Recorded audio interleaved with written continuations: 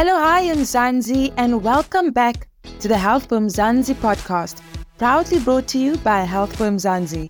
I'm your host, Joe, and I'm so excited to walk this health and wellness journey with you. Remember, nothing is off limits.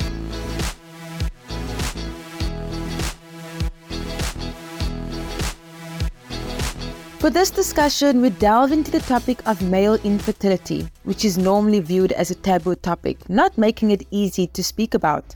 To help us along the way, we have Darren Jones, whose focus of work is in assisted reproductive technologies. We cover all things from factors to increase fertility to access in medical care and the challenges linked to it. Darren, how are you doing? I'm very well, thanks. How are you? I'm good, thanks. Welcome on this platform. The discussion of this podcast is all about male fertility.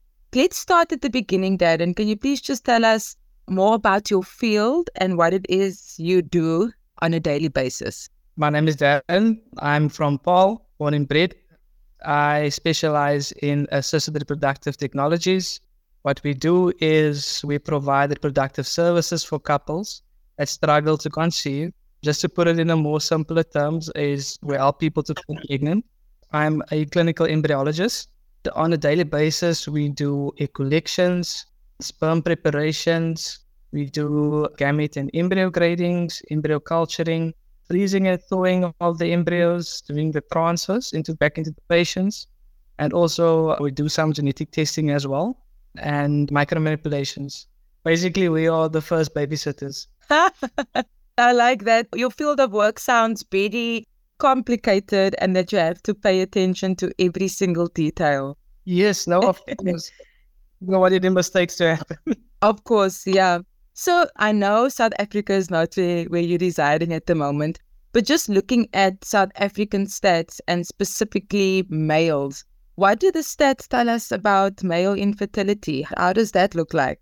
I'm just going to speak in general. It's about like 1 in every 6 couples struggle from some sort of infertility, but specifically male factor infertility contributes approximately about 40% of these cases.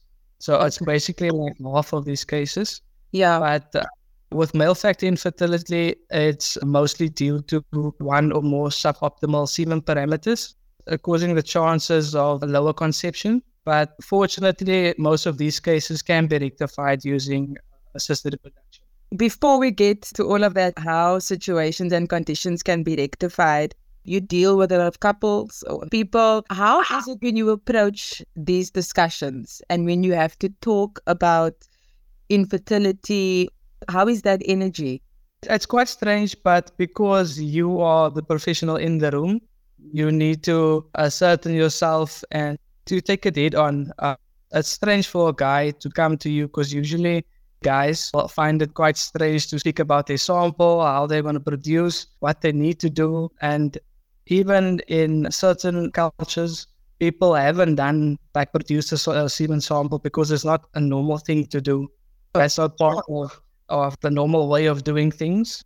But it can be quite stressful for them. But obviously you just need to calm them down and you need to make them feel like it's normal because this is a normal thing that they're going through, and just to not make them stress too much as well. That is key. Just getting into the detail of it now, when looking at sperm, or I don't know, the term is sperm count, what are the symptoms of a healthy sperm or being fertile, if that makes sense? As you know, for a guy in society today as well, like I said earlier, that fertility is a taboo subject. People don't really want to speak about it. But for the guy in society, importance is placed on a man's virility. And also being a man or a woman, the sole cause of infertility can be like an emotional setback for both male and females. But men specifically tend to keep to themselves and they don't speak about it. The problem with infertility is it has a trickle-down effect where it can impact your marriage or your relationship or many other decision-making things. And it's very important to do speak about it and just to tell them it's quite normal and they need to reach out and say how they feel and what they do experience. Thanks for adding that, Darren, because I think it's very important. If you are struggling and you don't talk about it, you cannot get the correct information and you cannot get the help. So speaking of which, when it comes to a healthy sperm or being fertile, by the way, can you use it interchangeably? Does healthy sperm equal fertility? No, not always. Oh, okay. It seems like it's easy to get a child or to fall pregnant, but it's actually not that easy. Even though everything can be right, there is something called unexplained infertility. Everything is right on the woman's side, everything is right on the male side, but they just can't fall pregnant. Like it says, it's unexplained infertility. We can only take it so far in our field, and then once it's back inside the female, the blastocyst, then it's up to a body to decide if it implants. Thanks for explaining that. So getting back to a healthy sperm, what are the symptoms of that? What does that look like? A normal semen sample, or what we call a normal spermic sample, according to the World Health Organization, the 6th edition, the volume of your ejaculate should be 1.4 to 1.7 moles. The concentration of that sample should be 15 million per milliliter. The progressive motility, which is just sperm swimming in a forward direction, should be more than 32%, and having a sperm morphology of more than 4% and sperm DNA fragmentation of less than 30%. That is considered a normal semen sample or normal semen parameters. But I'm not sure if you're asking at first glance how a sample should look like. Yeah. Like if you actually look at the ejaculate, yes, a semen sample, it's usually a white, grayish in color with a slightly yellow. The sample should be thick and have like a milky consistency. It shouldn't contain any clumps or any particles. So if you are not ticking those boxes, are there any practical things you can do to improve the health or the condition of your sperm? Okay, so there are many factors that can directly or indirectly have an impact on how your body produces semen or sperm. Mm-hmm. But the most important thing is basically living a healthy lifestyle.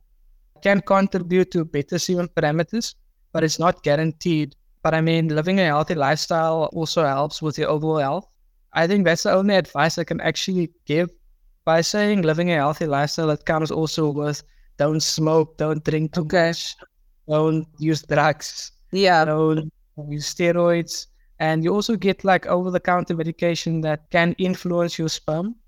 Your doctor will also tell you if it influences anything. When you say lifestyle, you also talk about the things that you eat, nutrition. Yes. I can imagine that has some sort of influence as well. Heavy fatty foods, and if you're lacking your fiber and all of that, I can imagine that is a negative effect. Definitely. Your greens are very important, or your antioxidants are very important. They actually do sell multivitamins where you can buy over the counter, of which they claim it improves your semen parameters. I would say it's not guaranteed, but you can give it a go. And Darren, just lastly, to conclude this conversation, I can imagine that the services you offer, it's quite expensive. I mean, it requires probably a big financial contribution. Does this implicate some people to not have access to the help they might need for their condition? Yes, definitely. Like you said now yourself, fertility is quite expensive. Yeah. Fertility procedures are quite expensive. But there are government institutions that offer low-cost IVF. Now, currently, I see that the medical aids are also jumping on board, because now currently the medical aid does not cover fertility treatment. But also for those that can't afford medical aid, it's actually quite sad to see that, because there's so many couples that struggle.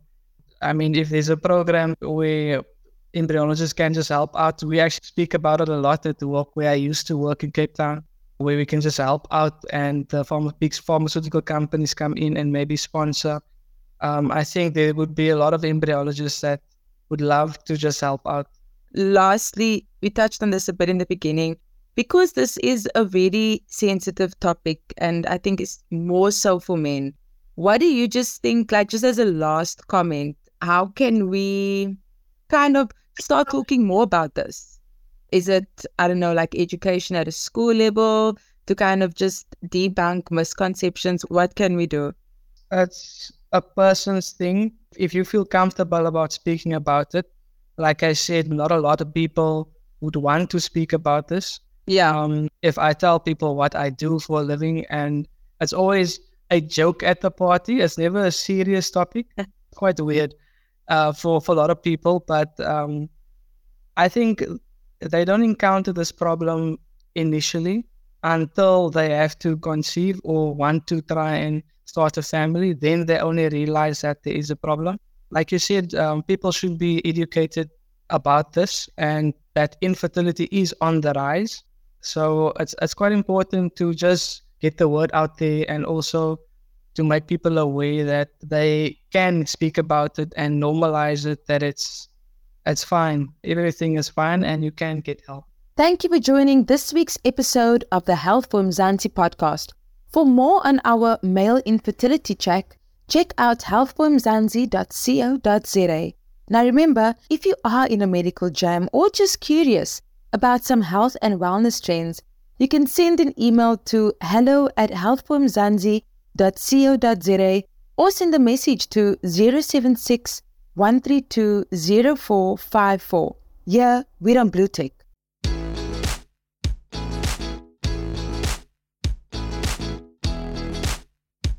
So there you have it, gals and guys. It is always better to create informative spaces that allow for conversation of sometimes difficult topics and conditions. By doing this, we debunk misconceptions, spread helpful information, and connect people to services where they can seek assistance. Until next time, keep well, stay healthy. Signing out, your girl Jo.